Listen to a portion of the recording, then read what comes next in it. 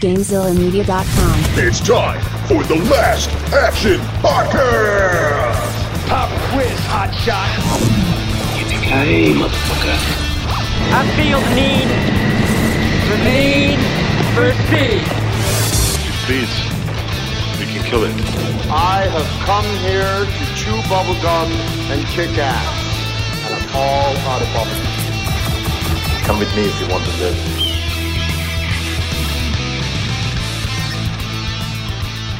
Welcome to this week's episode of the Last Action Podcast.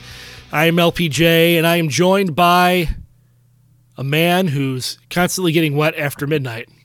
Wait, no, that's not how that works, is it? Nope. Nope. No, that sounds pretty gross. Maybe we should cut this and redo it. Nah, I say keep it. Nope, let's keep it. We're rolling with it. We're going with it. A man who's wet after midnight, Hovercraft Joe. So for everyone at home, you should know that we were getting ready to record, and LPJ said, "Hold on a second, I got to think of how I'm going to start the show." And we sat here in silence for like 2 minutes while he's like, minutes. "Well, he thought of that." No, actually, what I was thinking of didn't come out properly. Oh, well. And you know what? I'm not going to redo it. Anyways, that's one of the worst intros you've ever given me. It's not great. That's fine. Also here with us is the Tush.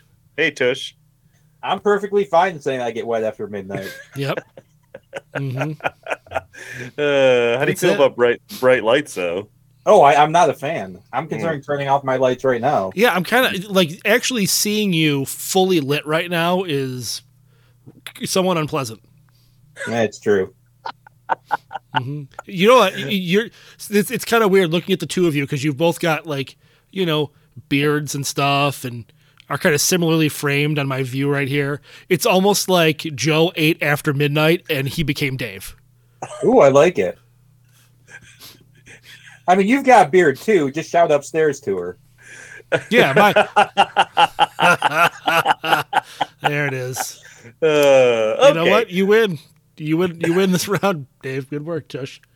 So, as we've talked about for Christmas month, you know, we're having some trouble thinking of Christmas movies. So we've had to stretch the concept a little bit. So we're here to talk about Gremlins tonight, which, yes, is not an action movie, but it's more. It is a Christmas movie, and it's more of an action movie than, say, like Miracle on 34th Street. But I do feel like that this opens the door for next year that we can 100,000% do Home Alone. There's more action in Home Alone than there is in Gremlins, or least the same you're not amount of wrong. action. You're not wrong. There's a pretty sweet explosion in Gremlins. Yeah, I mean, listen, this trends more toward an action movie than a lot of Christmas movies. Sure. So, But and you know, more importantly, you know what this allows us to do? What's that? Gremlins 2: The New Batch. Oh man, I have thoughts on Gremlins 2: The New Batch. I'll save that for a minute here. Okay, so this movie's released on June 8th, 1984. Did you see what other movie was released on the same day as this? It's wild because it's like this would never happen nowadays because there's such a similar audience. Yeah, Ghostbusters. Yeah. Like, how freaking crazy is it that Gremlins and Ghostbusters came out on the exact same day? I mean, it's not like, I mean, you know, back in the old days, like first day, like, you know, like first weekend totals weren't as big of a deal as they are now, but still just, it's crazy that these movies wouldn't want as much distance as possible from each other. It seems like they would appeal to the exact same demographic. Well, I think this movie, they didn't expect it to be what it ended up being. That's true. Right. Yeah, I think this movie was more of a surprise hit. But we'll get into the numbers in a second. Tush, why don't you kind of tell us your history or background with this movie? So it's fully possible I saw it in theaters. I mean, I was about 3 when it came out, but, you know, movies stayed in theaters longer. But I really distinctly remember, the first time I distinctly remember seeing it was, videotape rentals used to be really weird back in the 80s. So, like, you would go to, like, an appliance store, and, like, they would have, like, movies behind the counter that you could rent back when videotapes cost, like, $100. And, like, I specifically remember getting it from the store that is now the garbage store that just closed, like the garbage store. Okay, It used to be an appliance store there, and we rented it from there and took it home and watched it. Probably when I was like 4 or 5. So, and I loved it. Though the Santa story freaked me out. Yeah, we'll get into that a little bit. Like, that's bizarre. As far as me, I honestly think I didn't see this in theaters. That's for sure. I mean, I was 4 years old when it came out. I definitely believe that I saw the sequel first. Like I remember I had a VHS tape, which like if you like.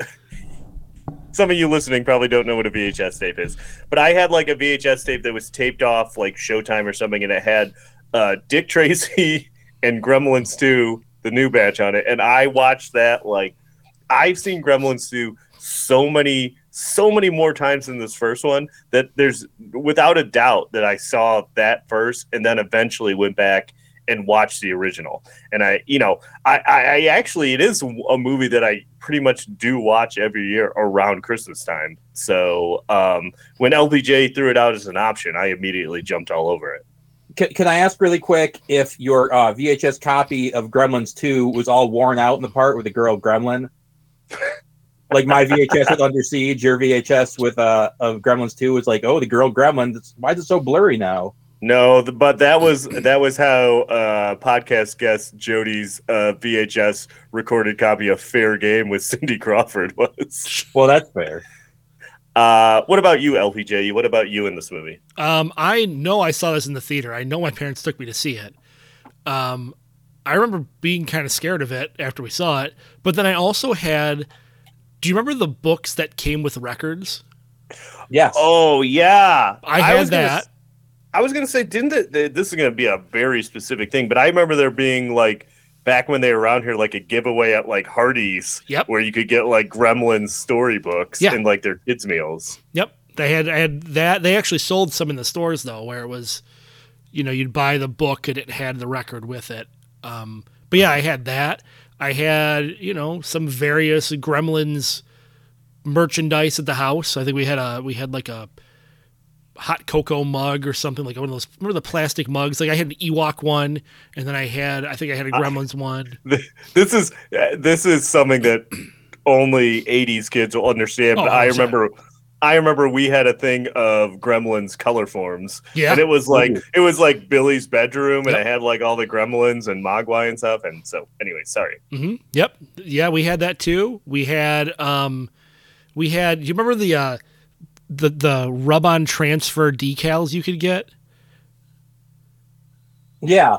So like temporary tattoos, basically. But you would put them on. You couldn't put them on yourself. Oh, iron-ons. They weren't iron-ons. No. They were rub-ons. So you'd put them on like a cardboard box or wood or something, or like the wall, and you'd rub a pencil over it, and it would transfer the picture onto whatever surface it was.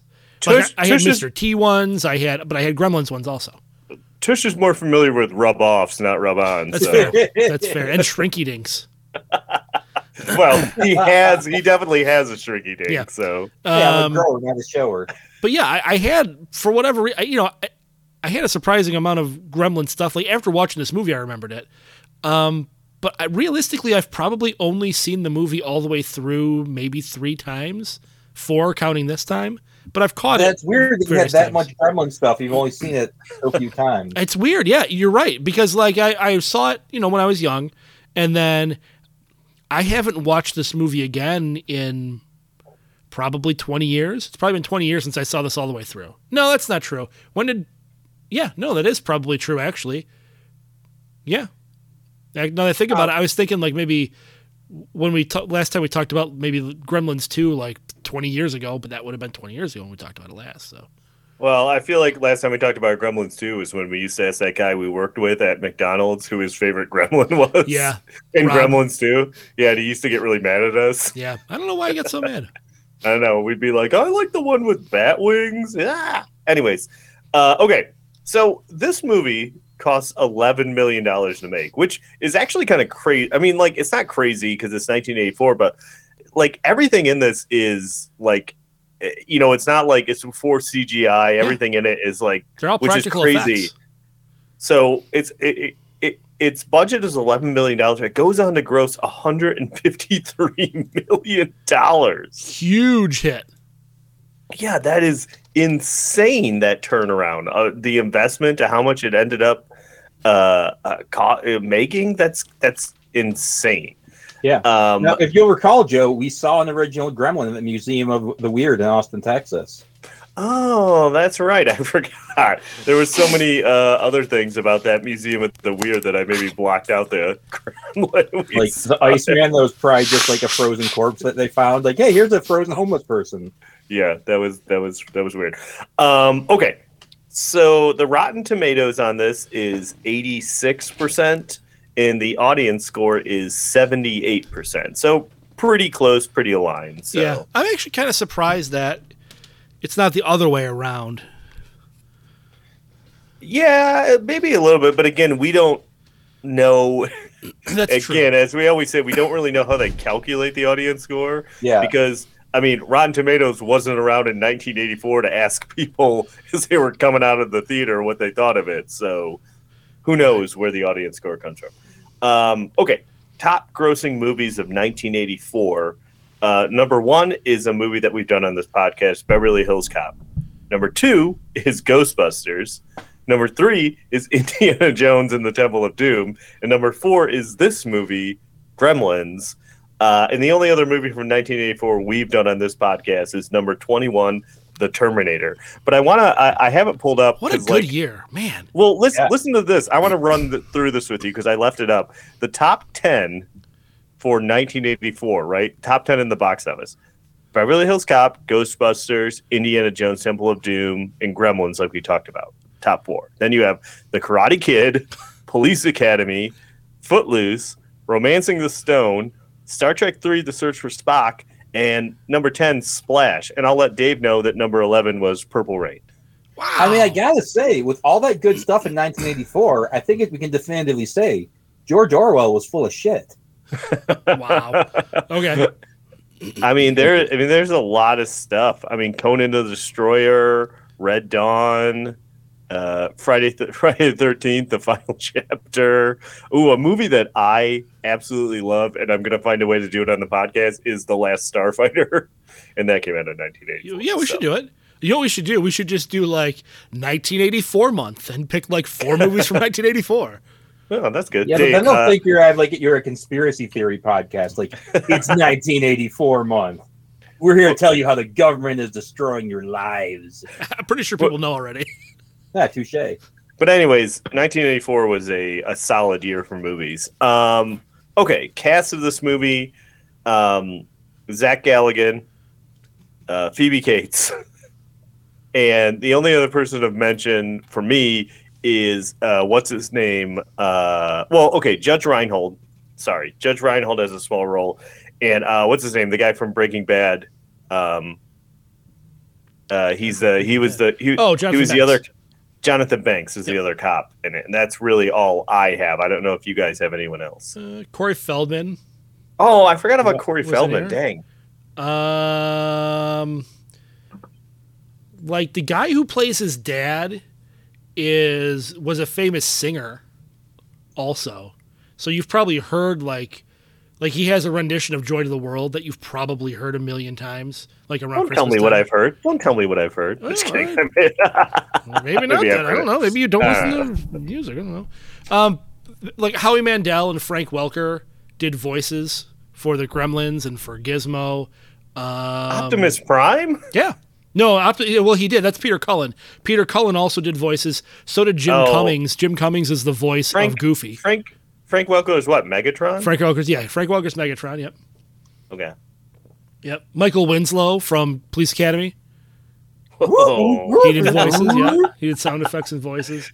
So it had like a big voice cast, and then there's cameos and stuff from Steven Spielberg, Jerry Goldsmith, the composer, Chuck Jones, the famous animator for Warner Brothers cartoons. He's in this.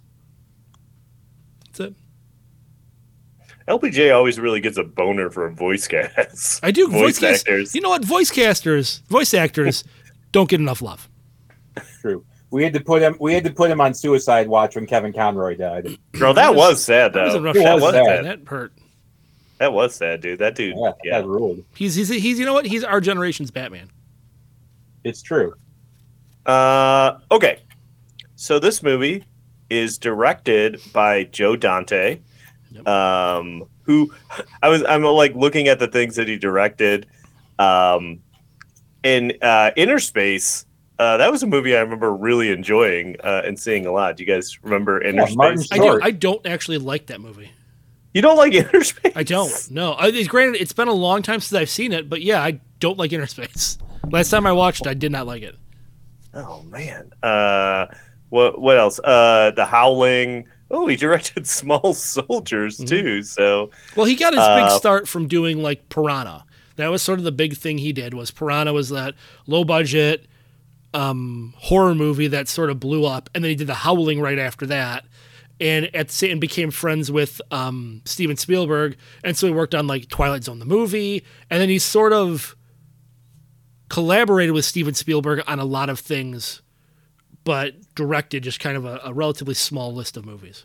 he directed The Burbs and The Explorers. I remember The Explorers a lot.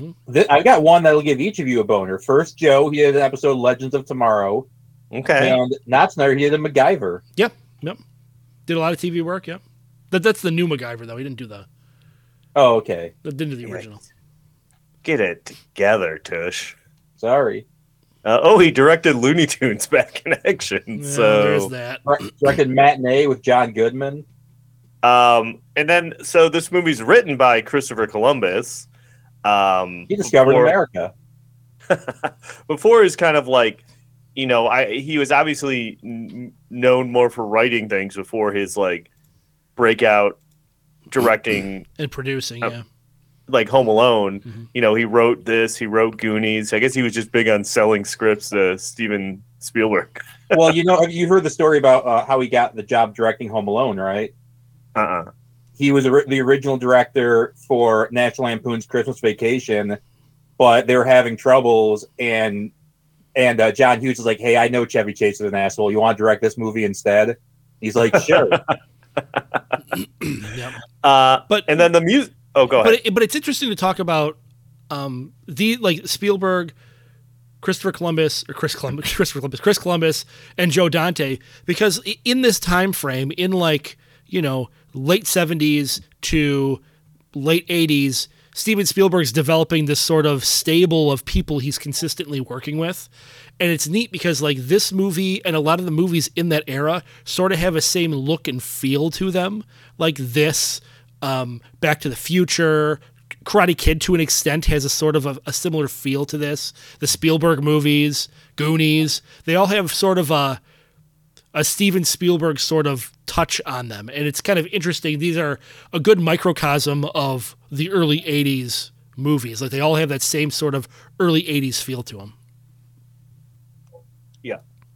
Okay. So the music is by our good friend Jerry Goldsmith. And I think we're going to play a sample, correct? Yeah, we're going to play the theme from Gremlins. Here we go.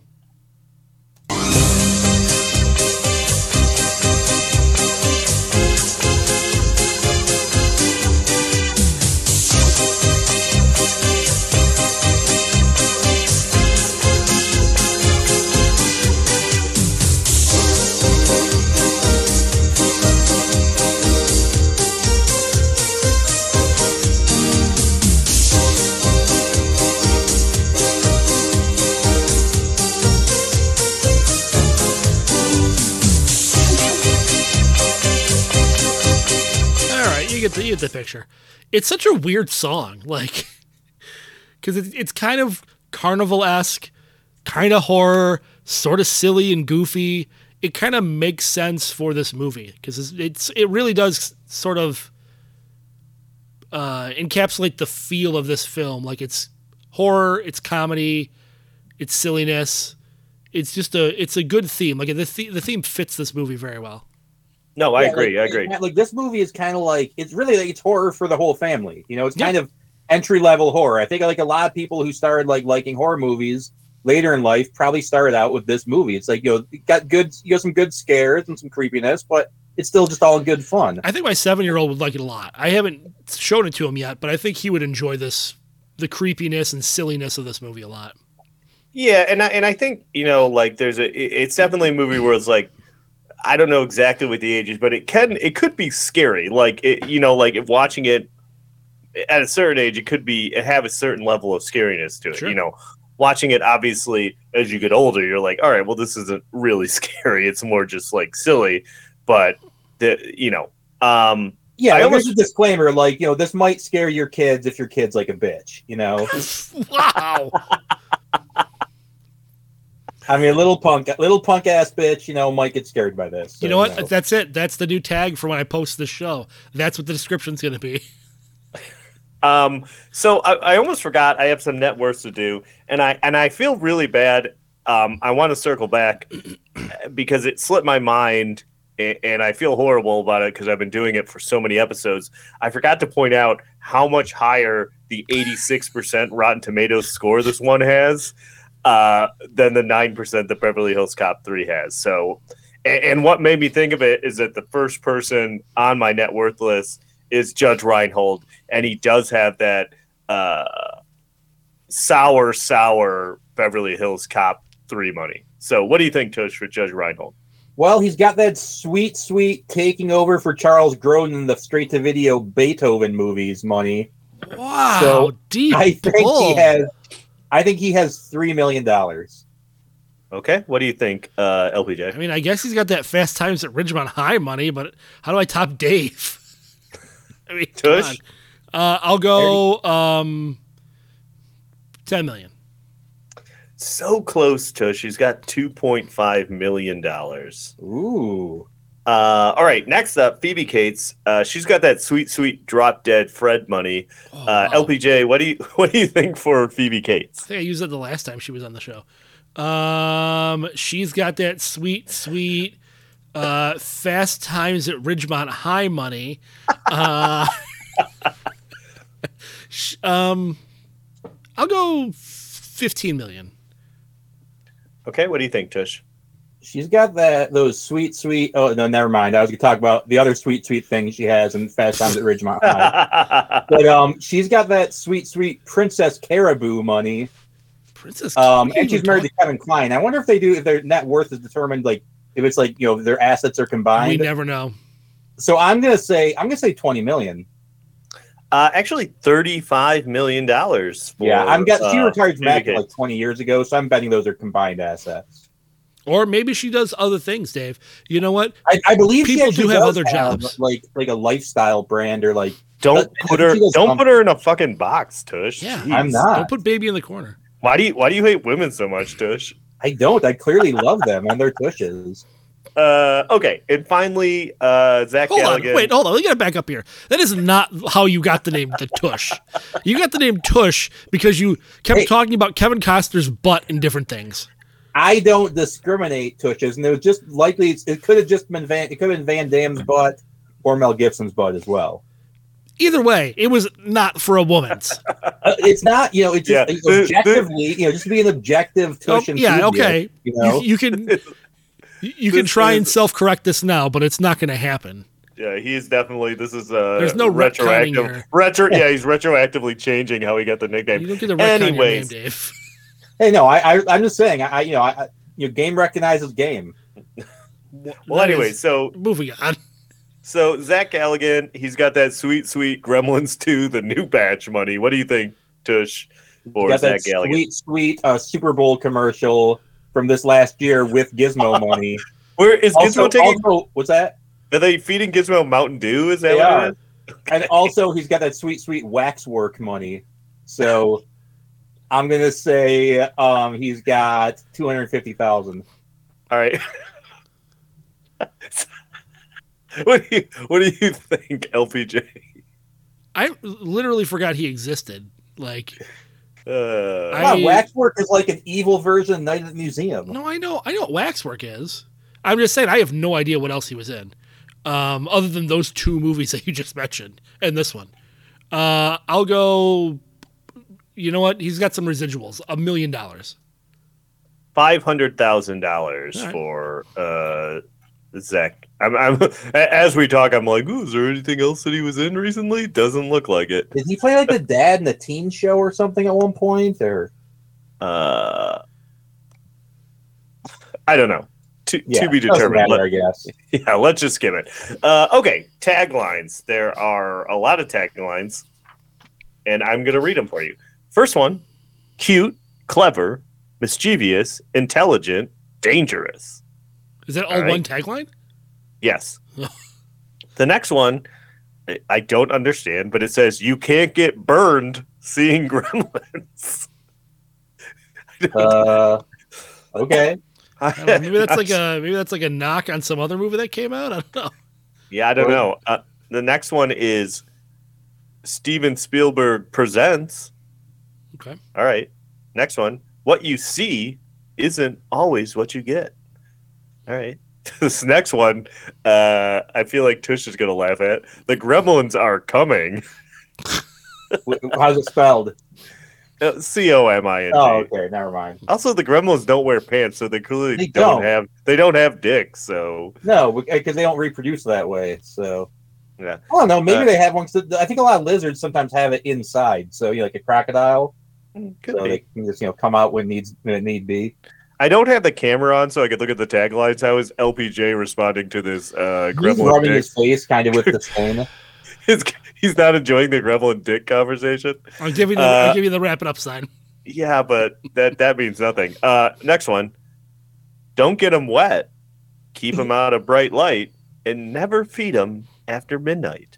I think I heard Okay. that somewhere. And then we have they didn't obey the rules. And then finally is apparently from the 1985 re-release, and it just says, we're back. They re-released this? Apparently in 1985 they re-released it. Why That probably would have been when I would have seen it in theater then. Why wouldn't they re-release it? It made so much money off. I'm just surprised it was like the next year they re-released it. Theaters initial release brought in. Holy cow. The film became available to audience once again when it was brought back to theaters on August 30th, 1985. The additional release brought its grosses to $153 million. Okay. February the film had... Yeah. Wow. Okay. So it's that second release that really bumped it up. Yeah. So, okay. Anything else specifically you want to mention before we get into like the plot? I mean, the movie, when Chris Columbus wrote it, he just wrote it like as a spec script to try and get jobs writing other things. So it wasn't even like a fully formed script when Steven Spielberg saw it. He read it, and Chris Columbus expected to get a job to do something else. And Spielberg's like, no, I'm going to buy the script as is and just have you finish it, and we're going to make this movie. And so it sort of took him off guard, by surprise. He didn't expect something like this to ever get made. Yeah.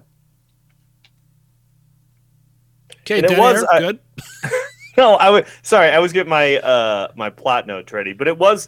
I think some of the things did say that it was originally kind of more of like a darker script. Like they kind of turned it into more of a family friendly movie. Yeah. By taking out like some of the more darker and violent elements of it. And one of the biggest things that they changed was that originally Gizmo and Spike were the same characters. Gizmo came, he's all cute and cuddly. Then he became Spike and was the villain. Strike, I'm sorry, not Spike. And but then they're like, no, Gizmo's cute. We can do a lot of merchandising with him. He's the hero of the movie. This was all Spielberg deciding this. There's basically like Joe Dante was the director, but ultimately he was not in charge. It's the exact same thing with Poltergeist. It's like ultimately Steven Spielberg had, say over what happened.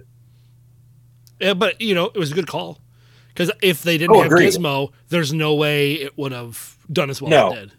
It would be kind of maybe a cult like horror movie, and that'd be about it. Yeah.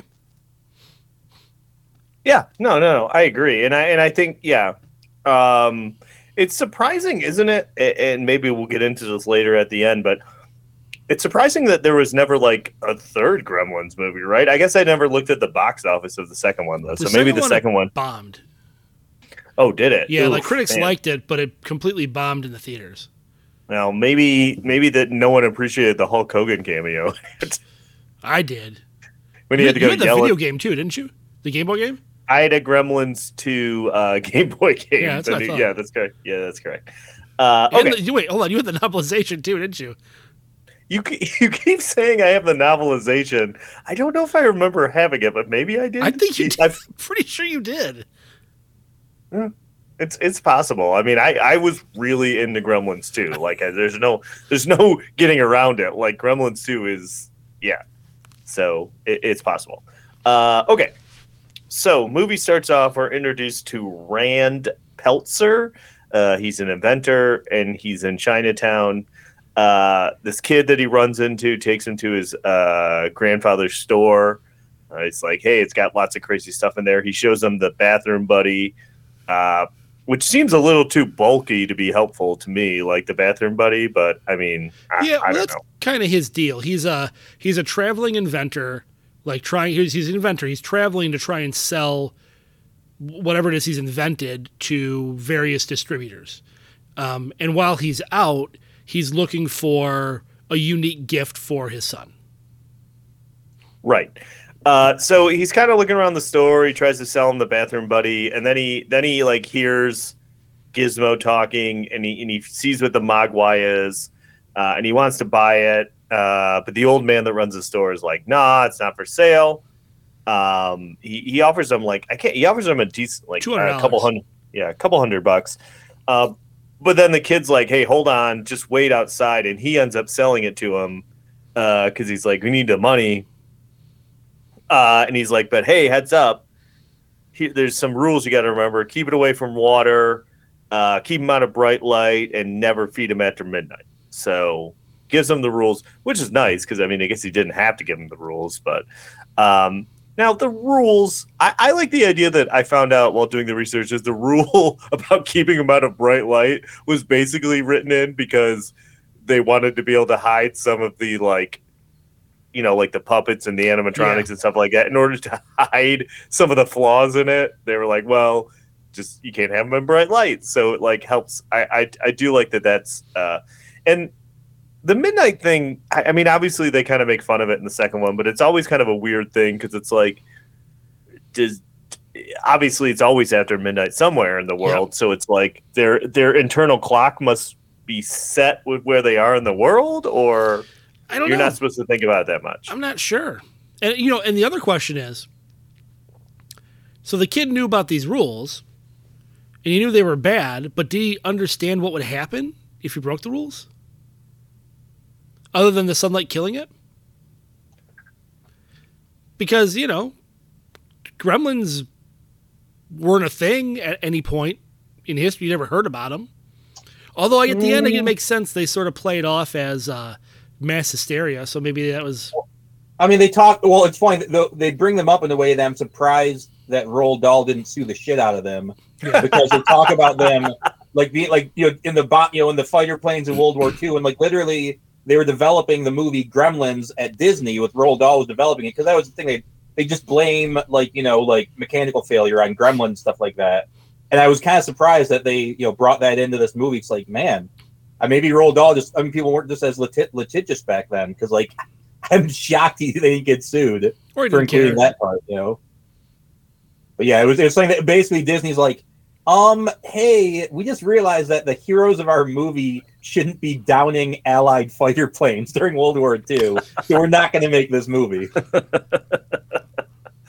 Okay.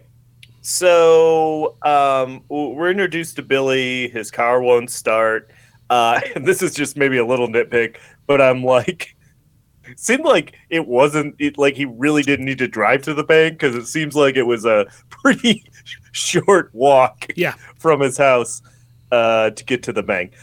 Did you guys see what like the set for Kingston Falls, like what it ended up being used as, like the Back to the Future? Yeah, it's also. You can still see it when you take the backlot tour at Universal Hollywood. Yep. It's like it's been used in so many movies. Yep. Okay, so he walks to the bank because it seems kind of close. Phoebe Cates works at the bank with him. Now, Mrs. Deagle, while a bitch for sure, she owns real estate in the town. I was kind of confused. I've always been confused kind of about like what She's her supposed role to be is. like the lady Mrs. Potter in It's a Wonderful Life. Like just like she like owns like interest in the bank. Like she's like I think she's a part owner of the bank, or maybe. So yeah, I guess they say in like the novelization that like she was buying up part of the town, the evicted people, because she wanted to sell it all to a chemical factory, but that gets cut out. But like, yeah, she's just supposed to be like a land baron, and like, you know, I'm just saying that when she dies, I was happy, you know. Hey, spoiler alert. This movie taught me to hate mean old ladies. You know what? And that's fair. So, and I have to be honest, like, I mean, he should. Why is he bringing the dog to the bank, right? Like, Yeah, why can't the dog just stay home? There's zero reason for him. Mom. Yes, there's zero reason for him to bring the dog to the bank. Yeah, because it like, well, she wants. Oh, go ahead. So Mrs. Deagle like literally threatens to kill the dog, like makes an overt threat. I'm going to kill your dog. I'm pretty sure even in 1984 that's a crime. Well, but then the dog does jump out from behind the counter at the bank, and it does kind of attack her. Well, because she's wearing a fur coat. He thinks it's an animal. And I'm like, she might have a case against this dog because it shouldn't be at the bank, and it did kind of attack her. So by 1984 standards, yes. But by modern standards, people love dogs way more. So people are like, oh, yeah, that dog should have killed her. Yeah, probably. We're also introduced to Judge Reinhold. He works at the bank, and he's just kind of a jerk. I did see that it said that originally, like, his character was supposed to have a bigger role in the movie. Yeah. But they ended up cutting it. So he's really only in, like, 2 scenes, right? Like, yep. That one and then one later on. Yeah, they said that there was basically there was a plot that they never filmed where he was actually going to help Zach Galligan and Phoebe Cates and like help them beat the Gremlins. And then the thing that they did film but didn't use was him hiding in the bank vault and going crazy. Oh, okay. Okay, so we see him at the bar, or Peter Gallagher at that bar, Billy. Zach Galligan. It'd be weird if Peter Gallagher showed up with his giant eyebrows. Jesus. I'm just going to say Billy. So Phoebe Cates works there too. Judge Reinhold is there in his other scene, and I just thought it was funny that he brags about having cable because, you know, back then it was a big deal to have cable. It was. So then we're in the kitchen of the Peltzer's house, and there's some weird egg machine that is, and like the whole thing about Billy's dad is that like none of his inventions work right. Like they all kind of mess stuff up, right? Like, and they're all for shit that is easy to do anyway. Like, oh, it cracks eggs for you. It's like, yeah, that's not that hard, dude. Or, you know, like, you know, you can make a juice or like the smokeless ashtray. Come on. So Billy Dad, Jesus. All right. Billy's dad arrives and gives him Gizmo and explains the 3 rules to him. And then, like, I don't know, it's kind of weird. Like, Gizmo can kind of speak English, but he kind of can't. And then, like, at the end of the movie, the old man's like, "Oh, if you listen, you can." I don't understand. Like, does he understand? Can he speak English, or he can't speak English, or what's the deal with that? I think it's like you know, like Luke speaking to R2-D2 kind of thing. They just understand each other. That was interesting. Yeah. That's interesting. That you didn't go with the Han Solo Chewbacca. Well, because the Wookiees have an actual language. Yeah, I think he's just basically going off inflection and stuff like that. Or like, you know, like when he tries to give him meat after midnight, he shakes his head no. You know. All right. So anyways, also my next note talks about how bad the egg machine doesn't work. The orange juice machine sucks. It blows up and shoots orange juice all over the world. The coffee machine, definitely not good. The coffee that's dangerous. So Corey Feldman shows up and brings them their Christmas tree, which I always find it weird in movies that people get their Christmas trees like on Christmas Eve, like, or the day before Christmas Eve, because it's like, isn't it super close to Christmas Eve in the movie? Because they're talking about how his dad might not be home for Christmas Eve. Yeah, it was like within a week. Yeah, it's more to introduce him, you know, like. Well, but yeah, it's. But he shows up before at the lot, doesn't he? In the costume or the dad? Yeah, they introduced Corey Feldman when they in the first showed the costume, Christmas tree lot. Yeah. So I never grew up. We always had artificial trees. Joe, I know you almost always had live trees. A real tree, yeah, when I was growing up. So but when did you guys get it? I mean, you'd still get it a couple weeks before Christmas. I mean, it wasn't like the day of, like, you know, they had a shelf life, obviously, but we'd still go like early in December to get the tree. So normally, because of my allergies, we always got an artificial tree, or we always had an artificial tree. But one year it was bizarre. We got a live tree in the fact that it was truly alive. It was in a big dirt pot in our living room. So now it's planted in my parents' front yard. Oh. It's really bizarre. How bizarre? How bizarre. All right. Okay. That was the one. That was the one that did it to me. I love how LBJ is okay with any tangents that he decides to go on, but if we go on a little tangent, he's like, let's keep going. That's enough. It was the how bizarre one. Come on. It's because he hates New Zealand. I do. And all of their music. Yep. He does. So anyway, Corey Feldman, he finds out about Gizmo and he spills water on him. And Gizmo like freaks out and he multiplies and makes 5 new Mogwais, which is like, that's a pretty impressive like effect, like him like the back bubbling and the it's creepy, like the way the face that he's making, it's really unnerving. Yeah, it's really impressive, like to think that it's all practical, you know, for 1984. So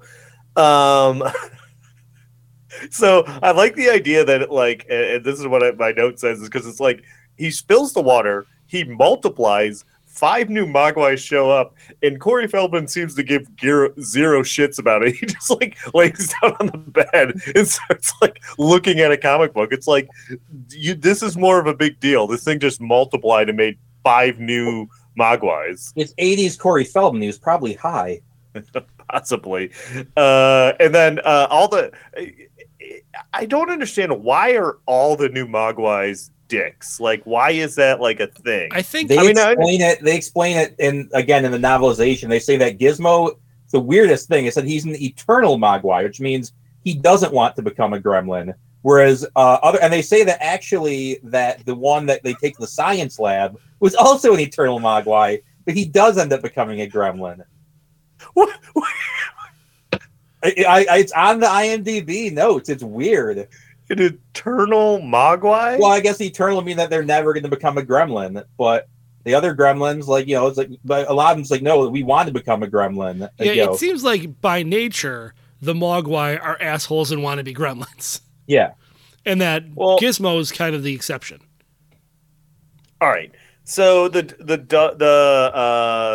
Mogwais, are specifically Stripe, strings the dog up by Christmas lights outside. How he accomplished that, I have no idea.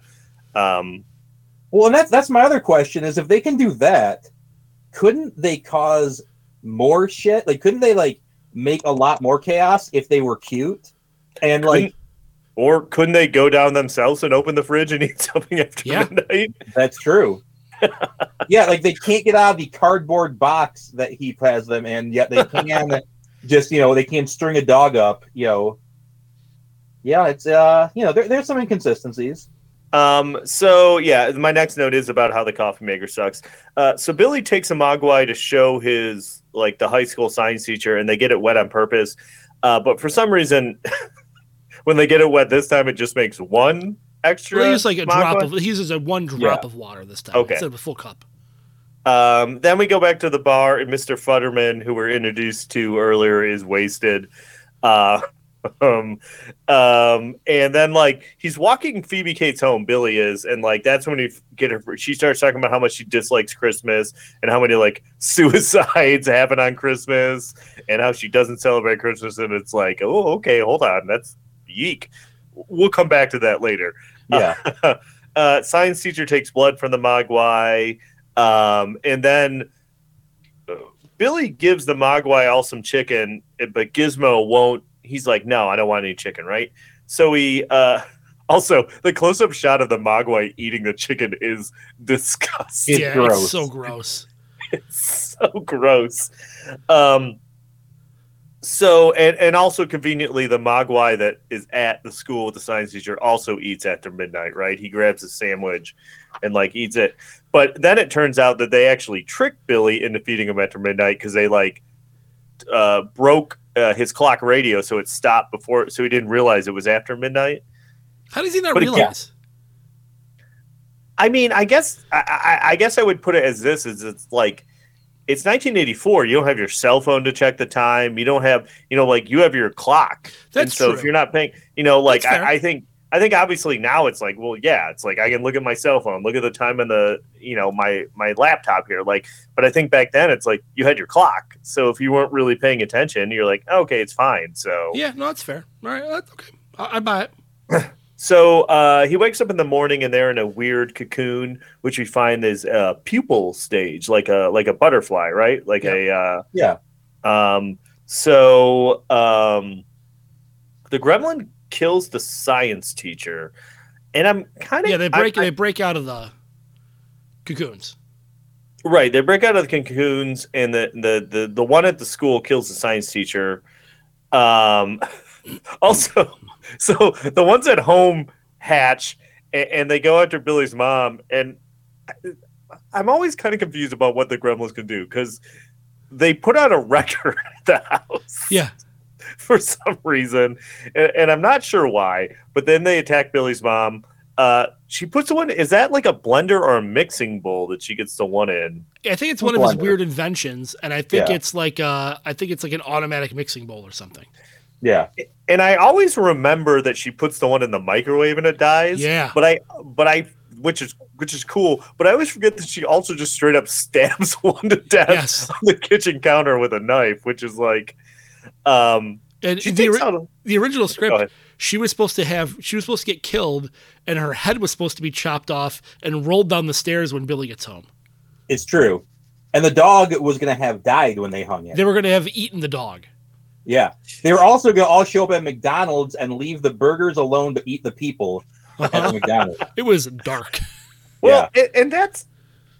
I'll ask this question now because a lot of the rest of this movie is just gremlin mischief. Like, are the gremlins trying to kill people, or are they just trying to do like mischievous things? And sometimes people get killed. It's very confusing. There's like a variety. There's only a few truly evil ones. The others just want to party. Yeah, I think you're right. Stripe is like the one that's actually like flat out evil, and they just sort of follow whatever it is he does. Well, and we used to always have this joke at work. It was a while ago, Dave, before you even worked there, where we're like, if you just were like, hey, I'm gonna party with you, gremlins, would they be? I was there for that. Would they be cool with you? Would they be like, all right, it's fine. We're just gonna do some shots or whatever? Or yeah, we said like Jeff and Corey would just like hang out with them. I believe we said that they would like the gremlins couldn't keep up with Jeff and Corey. They'd be like, ah. They'd be like, we're at the casino. Call us an Uber. Those are the gremlins. Did you like that tangent, LBJ? It was fine. It was relevant. So I believe it's Stripe. No, it's not Stripe. A gremlin hides in the Christmas tree, right? And attacks Billy's mom. Billy shows up, cuts its head off with a sword, and its head flies into the fireplace and catches on fire. So Stripe at this point, I think, is the only gremlin left, right? They've killed all the other ones. We haven't talked about them burning the theater down yet. No, but he's saying like of the original batch. Oh, the original batch. Yes. Yeah. Well, Stripe and then the one at the school, right? Oh, yeah. The one at the school is still around too. Yeah. Is it? Yeah. Because they don't ever really explain what happens to him. Okay. Yeah, you're right. It doesn't matter. So Stripe jumps into the pool at the YMCA to create more gremlins, and I'm like, how does it ever stop making gremlins? Because like, and wouldn't it make more Mogwai, and then they'd have to be turned into gremlins?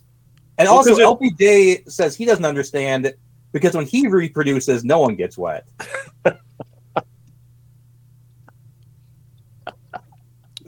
Oh, I had that. I was thinking about that for a little while. It's good. But like, all right. But like, seriously, he's in the pool making more gremlins, and then those gremlins are going to make gremlins. Wouldn't it just be like an infinite amount of gremlins? Maybe, or maybe there's some kind of like lag time. Like maybe it uses up the water, or maybe like they can't make gremlin. They can't reproduce for. I don't know. Maybe there's other rules we don't know about. Also, maybe they've got like skin sperm, and they've only got so much skin sperm they can release at one time. Mm-hmm. Yeah, the look on your face is exactly how gross it is. Maybe some of the gremlins are just shooting blanks, man. It's true. Also, like, where do all the lights come from when they like come out of the cocoons and multiply? Like, it always seems to be just like lights, and I'm like, where are those lights coming from? And you would think that lights would be like a bad thing for them, but Maybe. Okay, so Billy goes to the police, and they obviously don't believe him about the gremlins. The gremlins start kind of invade. They start wreaking havoc on the town. They drive Mr. Futterman's snowplow into his house, which I feel like it's heavily implied that they get killed by the snowplow. Yeah, but then they definitely show up in the sequel. Right. They said that it was more explicit again in the original script, but they just thought like, you know what, he's kind of a likable character, so they let him live. So does the official human body count in this movie is only 4 people. So does Mr. Futterman only have a tractor? That does seem kind of like it, because he does drive the tractor to the bar. Right. It's like his only vehicle. I think and he's real proud of the fact that that's his only vehicle. My lease is up soon. I was originally just going to buy my car, but maybe I should get a tractor. So you look like a tractor kind of guy, Dave. I could go Tractor Supply and not be out of place anymore. Yep. So the gremlins go to Mrs. Deagle's house, and I'm like, how do the gremlins know what caroling is? Because they're all dressed up caroling at her house. One sneaks into the cat door, rewires her. She has one of those like things that old people have that like it's like a kind of I don't know how to. It's like a chair elevator. A chair lift, that takes them up there. And they rewire it. So she goes out there, sees the gremlins caroling, which is hilarious. She screams, is like, she goes back inside, gets on the chairlift, and the thing goes like 200 miles an hour and shoots her out the house. So they were saying, like, I believe it was like kind of the director like finally understood and really started, like, this was a scene they shot early, and when he saw them, or maybe it was the puppeteers, when he saw them dressed up in like those clothes, he's like, okay, these are twisted parodies of people, so that's really kind of like how they would make them the rest of the time. It's like when they're in the bar, they're all doing like weird stuff. And like, how does one know what Casablanca is, and like, all that stuff. Like, well, yeah, I mean, and one's dancing like flash dance, and I mean, I get it. Like, obviously, you can't think too much about it, right? Like my next question is this, and we talked about this, but I literally wrote in my notes. So, do the gremlins want to party or kill people? Because it's very confusing as to what they're. I think they're gonna party, and if people die, oh well. And then we go to the bar. They're basically like Buffalo Bills fans. We go to the bar where Phoebe Cates is serving them all drinks, and I'm like, why doesn't she just leave? Like, why is she there at the bar serving them drinks? I think they won't let her leave, because there's several of them that have like guns and knives, and they're just like throwing them at the wall and doing crazy stuff with them. Or maybe she's just a dedicated waitress. Well, I'm also like, where did the gremlins get all those guns from? Like, they just have guns. But you're right. That scene is crazy because we get like one is kind of like wheezing the juice and his stomach's all filling up. Yeah. I like how I said wheezing the juice, as if that reference from Encino Man is something that everybody understands. It's a universal reference. Yeah, and the one's like dancing like flash dance, and one like has the overcoat, and he makes a joke like he's exposing his non-existent dick to her. It's very weird. But then like Billy shows up and saves her or gets her out of there. So the town is all fucked up at this point, right? They go into the bank. We skipped over the part where the cops are completely useless in it. Well, it's just Jonathan Banks and the other guy, and like now. Did they die in that car crash? Because the thing is, I've read the human body count is 4. So you got the old lady, and you've got the science teacher. I wonder who maybe the cops are the other 2. Maybe the guy in the mailbox. Unconfirmed, but so then they go and hide out in the bank for a bit, and that's when, and I'd like one of you to explain this, not explain it, but recount it. So that's when Phoebe Cates tells the story about why she hates Christmas. Which one of you wants to tell why she hates Christmas? Well, it's so out of place and bizarrely dark and seemingly unnecessary for this movie. But go ahead. It's an old. You can go ahead, LPJ. Yeah, it's an old what's the word I'm looking for? An old not like wives' tale or old like urban myth, urban legend. It's an old urban myth. So her dad. So when she's 9 years old, her father went missing on Christmas Eve. Like they couldn't find him. Right? It's days. He didn't come home. They can't figure out where he is. So then she went to go light the chimney or light the fire in the fireplace. Months later. Right. And realized that smoke's billowing into the house and something's blocking the chimney. There's a terrible smell. There's a terrible smell. And so they send someone up there to go check it. And it's her dad dressed as Santa Claus who was going to come down the chimney. I don't know why. She's asleep when he was going to be doing it on Christmas Eve. And he slipped going down the chimney and broke his neck and died and got wedged in the chimney.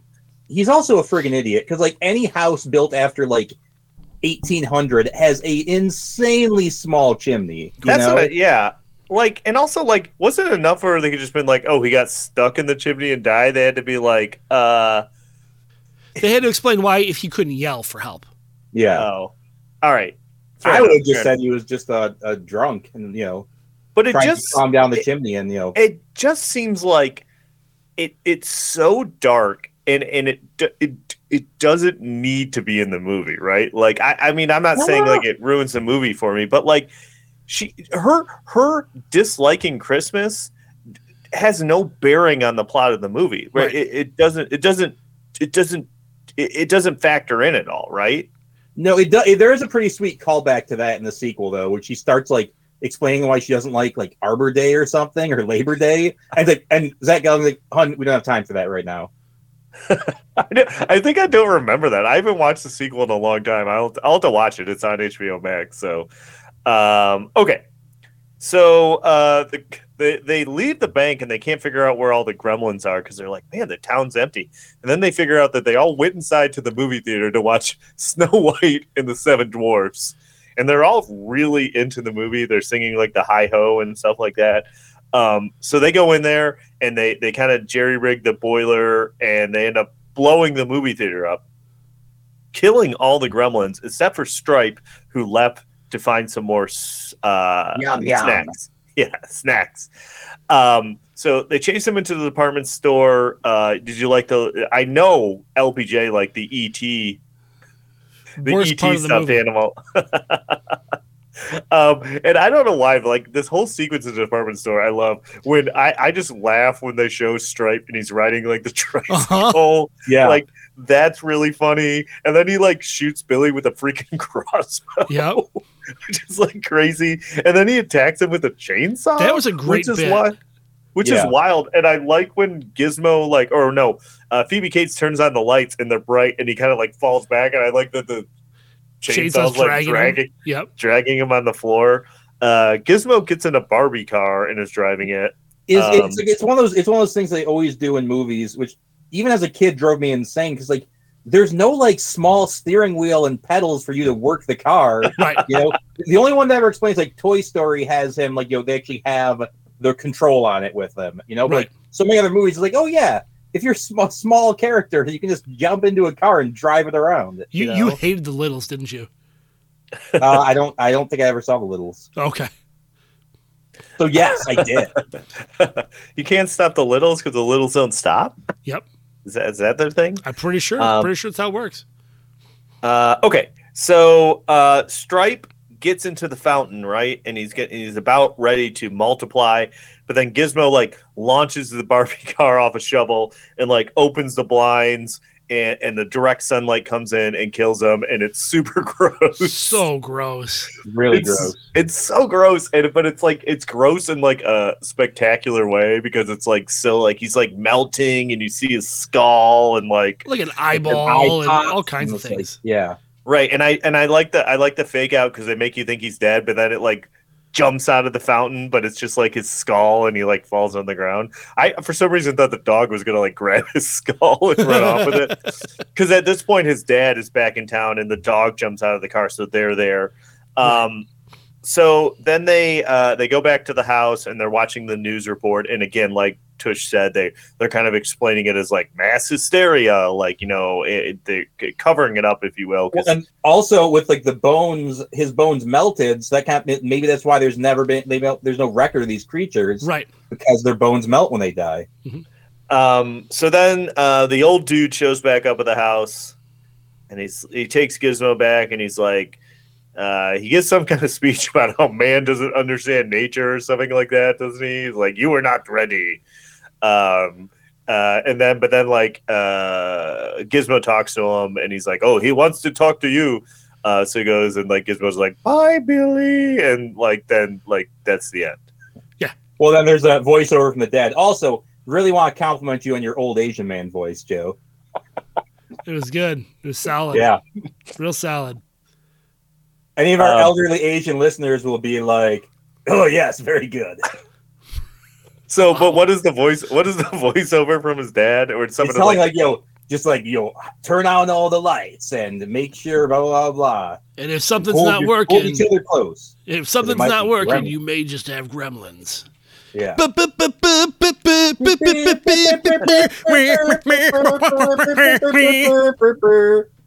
Yeah, exactly. End of the movie. Not until, was it like 5 years later when they made the sequel? When did the sequel come I think out? the sequel is firmly in the 90s. Yeah, so. I think it was like 90. I'm going to look. You guys talk for a second. I got nothing.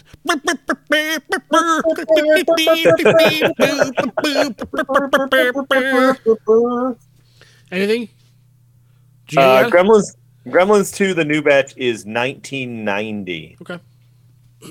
On the button. So it is surprising that like it took 6 years for them to make a sequel to this movie that was clearly a smash success. So yeah, I believe one of the things that they were kind of waiting for the technology so they could like just go bigger with it. Like they're kind of waiting in technology to get a little bit better, you know.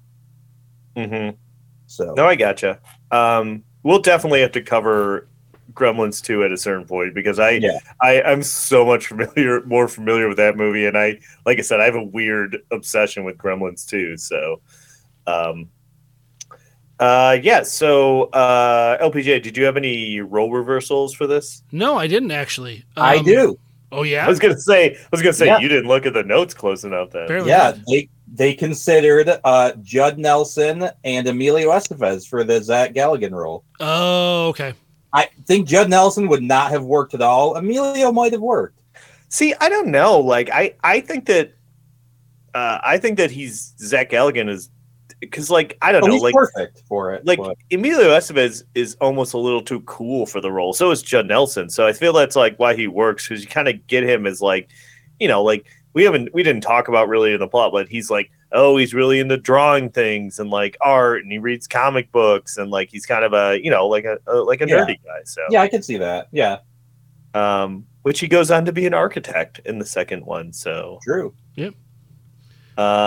Anything else specifically that you guys want to talk about? A third one's been kicked around for quite a while now. We're making a TV show right now. Yep. I think it might even be out. Did the third one just become Did the third one just become a Mountain Dew commercial? Yeah. Yes. But the problem is it's owned by Warner Brothers, and with all of the weirdness going on with the Warner Brothers Discovery merger, no one really knows what actually is in development anymore or not. So we might not ever see a new Gremlins movie. Like sometimes they'll literally announce that someone is back as an actor and then a couple weeks later say, nope, he's not. Just kidding. Yeah. Hey, remember this news that made you all very happy? Never mind. Tush, did you see that Black Adam is on HBO Max now? It came out today. Oh, I did. I'll have to watch that. I enjoyed it, but I feel like, I feel like it's almost like everything that comes out until they make the new movies almost feels like a lame duck type thing, where it's like, oh, well, this isn't going to lead to anything. I just find it funny, and this is, we'll get back to Gremlins, but that like basically The Rock has been on a crusade to make people think that the movie is more successful than it actually is. So there is a weird thing that Warner Brothers is notorious for, which is finding accounting ways to basically say a movie lost money, so they don't have to pay out, they don't have to pay royalties and things like that. Like, that's the reason why the Tolkien family hates Warner Brothers, is because Warner Brothers for years tried to claim that they didn't owe them any extra money because the Lord of the Rings trilogy was a financial failure. It's like, wow. And I guess I've read that book about like the death of WCW. Actually, it's called Nitro book. That Death of WCW is a separate book. But yeah, they literally they almost like hide money so they don't have to pay it out to vendors and like stuff like that. It's really weird. But hopefully you don't get sued by Zaslav. Well, fair enough. So before we get into ratings, does anybody have anything else they want to talk about for Gremlins? I do just want to say, maybe. Oh, I'm sorry. Go ahead. No. Please take it away. I was already midway, but I'm saying that do yourself a favor, watch Gremlins 2, and then go to YouTube and watch Key and Peele Gremlins 2. It is spectacular. It is yes, funny. yes. 100%. I agree with you. I was going to bring up, I forgot a piece of merchandise that I had that I just didn't remember until I read about it just now. The Topps trading cards. Ooh, yeah. Oh, okay. Mhm. Yeah. I had a bunch of those. I have one other thing I forgot. I pulled it up. Do you guys want to take a quick stab at Corey Feldman? He's got that sweet Goonies money. What do you think for I forgot that I pulled him up. I didn't have him on my list, but what do you think for Corey Feldman? Just real quick, I'll go $5 million. Well, he's got sweet what money? Oh, okay, I have to do that too. He's got that. He's got that sweet Lost Boys money. All right, what do you think, Tush? Well, you didn't see it. He's got that sweet playing a concert at the Token Lounge. The Token Lounge, where it's mostly cover bands and Jake the Snake spoken word tours. I think he has $2 million. $1 million for Corey Feldman. So sorry, I forgot. Thank you, Joe. Value add. Good work. I read an amazing article where he basically tried to turn his like ranch home in like the valley into the Playboy Mansion 2, and would throw parties you had to pay to get into if you were a guy, and like they just So Vice went they're like, we want to like do an article about you. This is a tangent that we can skip. It's true. He's like, you can't write anything bad about me. So they wrote nice, like overly nice things, but just took pictures of how sad the party was. And the article is hilarious to watch or read. I'm sorry. So okay. There we go. Are we ready to rate this? Yeah. Yeah. All right. I'm hitting the button.